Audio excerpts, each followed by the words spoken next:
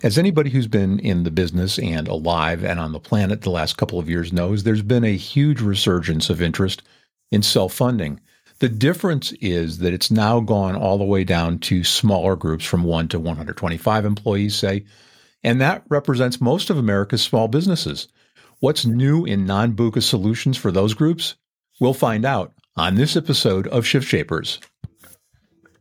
This is the Shift Shapers podcast, connecting benefits advisors with thought leaders and entrepreneurs who are shaping the shifts in the industry. And now, here's your host, David Saltzman. And to answer that question, and probably a few others, we've invited Chris Corkran. Chris is president and CEO of Creative Benefits Consultants. Chris, thanks so much for spending some time with us today. Absolutely. Definitely glad to chat with you and see what we can see what kind of information we could parlay for the small group self-funded world for your listeners. Yeah, I think, it's always important with ERISA cases to do them properly. I think it's even more important on the small group side because there's so many moving parts that, you take for granted in the large group side that you just don't have on the small group side. So I think it's going to be a really interesting and useful conversation. Before we start, tell us a little bit about your journey. How'd you come to be doing what you're doing today?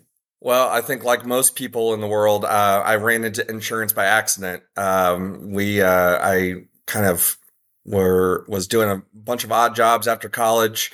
Had my resume out on multiple different Career Builder, Monster back in the day websites, and I got a call from the regional sales director at Assurant Health one day and said, "Hey, you want to come in for an interview?" And I said, I've got my suit on right now. I've got my resume. Can I come right now? So I ended up swinging over to their offices and interviewing and got the job. Didn't know what a deductible was. Didn't know what a copay was. But I learned pretty quickly and put some hard work into it and got it figured out and ended up working for Assurant for about 7 years. And became one of their top producing small group insurance reps there at Assurant Health. And after that, I kind of went out and found one of my largest producing agencies that wanted to bring me on to start selling their independent TPA small group program. So I did that for about 6 or 7 years and had some really good successes with that. Was the top producing program director, I guess, if you will, for that small group health program. That was a level funded program, and about 3 years right before the pandemic kind of shut everything down, had a decision to make of do I jump out and sell somebody else's program, or do I go out and take what I've learned and all of the different knowledge points and resources and everything like that I learned from being a participant with the Next Gen Masterminds and Health Rosetta and all of those different types of communities and try to take that information and build something myself. And so that's the direction I chose to take in January of 2020. And then, of course, the whole world shut down and a little bit later that spring. But I think it really afforded me the opportunity to really grind at it and make sure that it was done correctly up front. We put a lot of time and energy and resources into making sure that everything we were doing was compatible for those small groups, like you mentioned, because it is a very nuanced type of world. Once you get into an ERISA self-funded type of program and taking that out to 5, 10, 15 life groups, we'd rather take more time on the upfront side to make sure it's done right than, find out a year or two later that, there's all these holes in it. So that's really what we did. And we've had some really good successes over the past couple of years, in running these programs. And we're just off and running, growing our product base and our options for our groups each and every day. So I will admit to you, as I have to others on this podcast, that I am not a small group guy. Never been a small group guy, never wanted to be a small group guy. For me, the bigger the case, the better it was back in the day when I was selling. Mm-hmm. So help us understand, what are the particular problems that you run into or challenges that need to get solved if you're going to have first a conversation with a small group about self-funding and then about actually kind of getting into the meat of it? Well, the first problem is just that most everybody's conditioned to think self-funding is only available for bigger groups, whether it be 100 plus or 500 plus or 1,000 plus. Most people have not in the business world considered self-funding an option for them. They think it's too risky. They think there's too much, financial liabilities that are out there for a smaller group and a business owner to be able to go down that path. Fortunately, one of the good things the carriers have done over the last couple of years with their level funded programs is really started to open the eyes of the business owners in that small group space, the under 100 space, that there is a way to get into the self-funded world, to have it be a non-risky, non-huge liability type of scenario, which has really kind of opened up the doors for bringing those larger group solutions downstream to those small group type of opportunities. So the big thing is just making sure that the business owners that we work with, the advisors that we work with in this space, just understand, we are basically accomplishing the same goals with the same type of structure that a BUCA level funded plan does, but just doing it in a more streamlined, independent, transparent way. That really should benefit those groups and their employees in the short term and long term. So that's the first piece of the puzzle. The second piece of the puzzle is simply employer and employee education.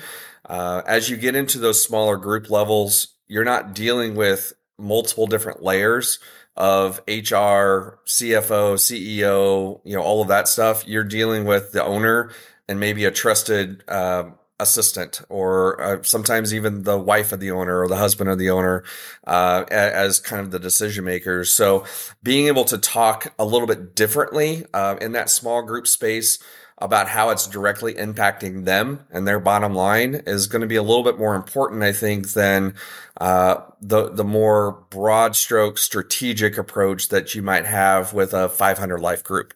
Being able to tell them, you're going to save X amount on your premium this year. Great. That's our goal. But our long-term goal is to provide better benefits to your members and control your cost over the next 5 years minimum. So once they get that aspect of it, that we're really just trying to help them purchase healthcare like they purchase everything else in their business, it starts to open up a lot more doors and opportunities. Well, the large group market and self-funding has gone really towards what I'd call an a la carte kind of a build-it-yourself model. Is that the same thing on the small group size, or do you pre-build plans? Tell me a little bit about the mechanics of how that works. Yeah, and that's really speaks to why we created these programs and these structures the way that we did is, being involved with a lot of different advisors over the years and starting to be a lot more involved in the next gen community, the Health Rosetta community. I know we met at the U-Powered Symposium. Being involved with, those types of advisors that get it, they're doing those types of unbundled approaches on their bigger groups. The consistent remarks were in conversations, they didn't want, or they didn't have the time, or they didn't have the resources to build an unbundled health plan themselves for a 25 life case. After hearing that multiple times, I just said, well, okay, we all like these concepts. We all get the structure of them. We all appreciate all of the pieces of it. What if I went out and built it for you? We come up with some standardized, plan designs. We come up with some standardized vendor stacks. We streamline the process for quoting to almost make it as simple as quoting a all savers type of plan on a UHC level funded plan or a Aetna AFA plan, to where you send in the RFP and then everything is built for you from TPA, stop loss, PBM, specialty medication solutions, medical management, telemedicine, network, reference-based pricing vendor. All of that is kind of already pre-packaged and pre-built. And most importantly, pre-vetted and pre-rated by the stop loss markets that we work with to make sure that we are getting the appropriate discounts and decrements that are available for everything that we're trying to do inside of our program. So we're very much a pre-built type of solution for everything that we do. to simply try to make it easier for the groups, for the advisors, for the employees to access these types of programs. Now, by no means are they simple once you get into them, right? Because there's a lot more education that's involved. There's a lot more participation by the employees that is required in order to make sure these plans work the way that they should. But on the front side, we try to make the ease of access as simple as possible. So then that way, an advisor is not looking at it and say, well, this is way too difficult to quote. I just don't even want to look at it. Or the group says, I got to provide all of this information just to get a rate. That's what starts turning people off from the self-funded type of solutions on those smaller groups. So we try to simplify and streamline that as much as possible to really provide that ease of access. So let's go back to the employer conversation for a minute. As we're talking, I still think there's the hurdle that we usually have with self-funded plans, especially when we're talking to a virgin group. They've never had it or thought about it, or they've got the conception, as you said, that it's just for jumbo groups. Mm-hmm. How do you de-scary that conversation? Yeah, I mean, we've really done that by building. I kind of hate the term crawl, walk, run, right? But I haven't come up with anything else yet. But we've kind of built that structure within our platforms to where we can build something that's a very simple program, get you into a level funded world, not really pulling a ton of levers, but looks, smells, feels like a BUCA type of plan, but written with independent partners inside of the program. And then we scale up from there to be able to start pulling, individual levers as we go, still riding with a national network, but putting some basic medical management in there, doing some prescription medication management, sourcing of medications to make sure that we're getting the lowest net cost possible for brand names and specialty medications. And then all the way up to our highest programs that are pulling a lot of levers with reference-based pricing and aggressive steerage and more aggressive medical management and more aggressive prescription management. So we try to outline the process of, here's kind of the scope. Here's where we're looking at. Here's where we think that would be a good fit for you. But where do you want to be? What are your goals? Is your goal to save as much money as possible and you don't necessarily care about disruption to your employees? Okay, great. We can go further down the spectrum.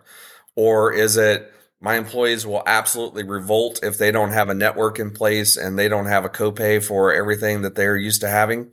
Okay, we go further down this way, down the crawl spectrum. So, that's really kind of what we've devised, I guess, as far as our strategy, to be able to, have an advisor be able to send us an RFP and we provide back to them multiple different options in that crawl, walk, run light to where they can have that honest conversation with the advisor or with the group as an advisor consultant to say, okay, where are you at? Where do you want to be? Where's your budget at? Where's your tolerance for disruption at? Okay, let's get here, but here's where we want to get you over the next couple of years, and here's the steps that we're going to take to get you there. I'm really big on allowing the advisors to be advisors.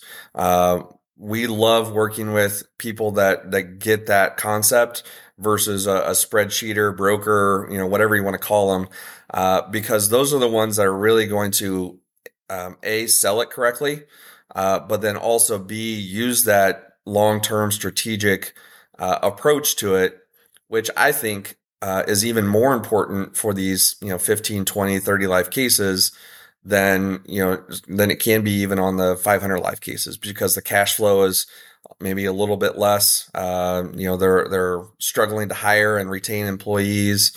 Maybe they're struggling to keep the doors open. And so if we can do our small part to help them financially, but also help them by offering potentially better benefits to their members, that becomes a recruiting and retaining tool for that smaller group. So I want to drill in on something that you said in that crawl, walk, run continuum.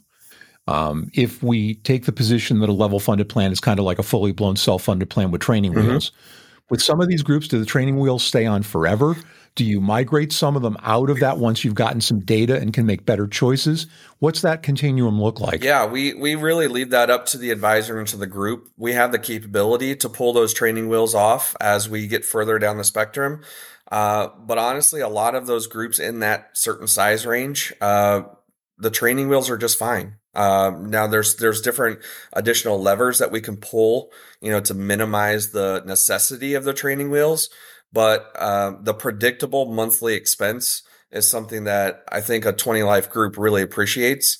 Now, obviously, as you get further into it and you have an advisor that really gets it and a group that really buys into it, yeah, we can start pulling off some of those additional levers and training wheels to make it a more aggressive type of program, a little bit more of a variable type of payment structure like a traditional self-funded program does. But honestly, what we've seen is a lot of groups in that space, they really appreciate, the predictable, monthly expense. And then we can start to pull those levers on the benefit side of things, on the additional cost containment side of things.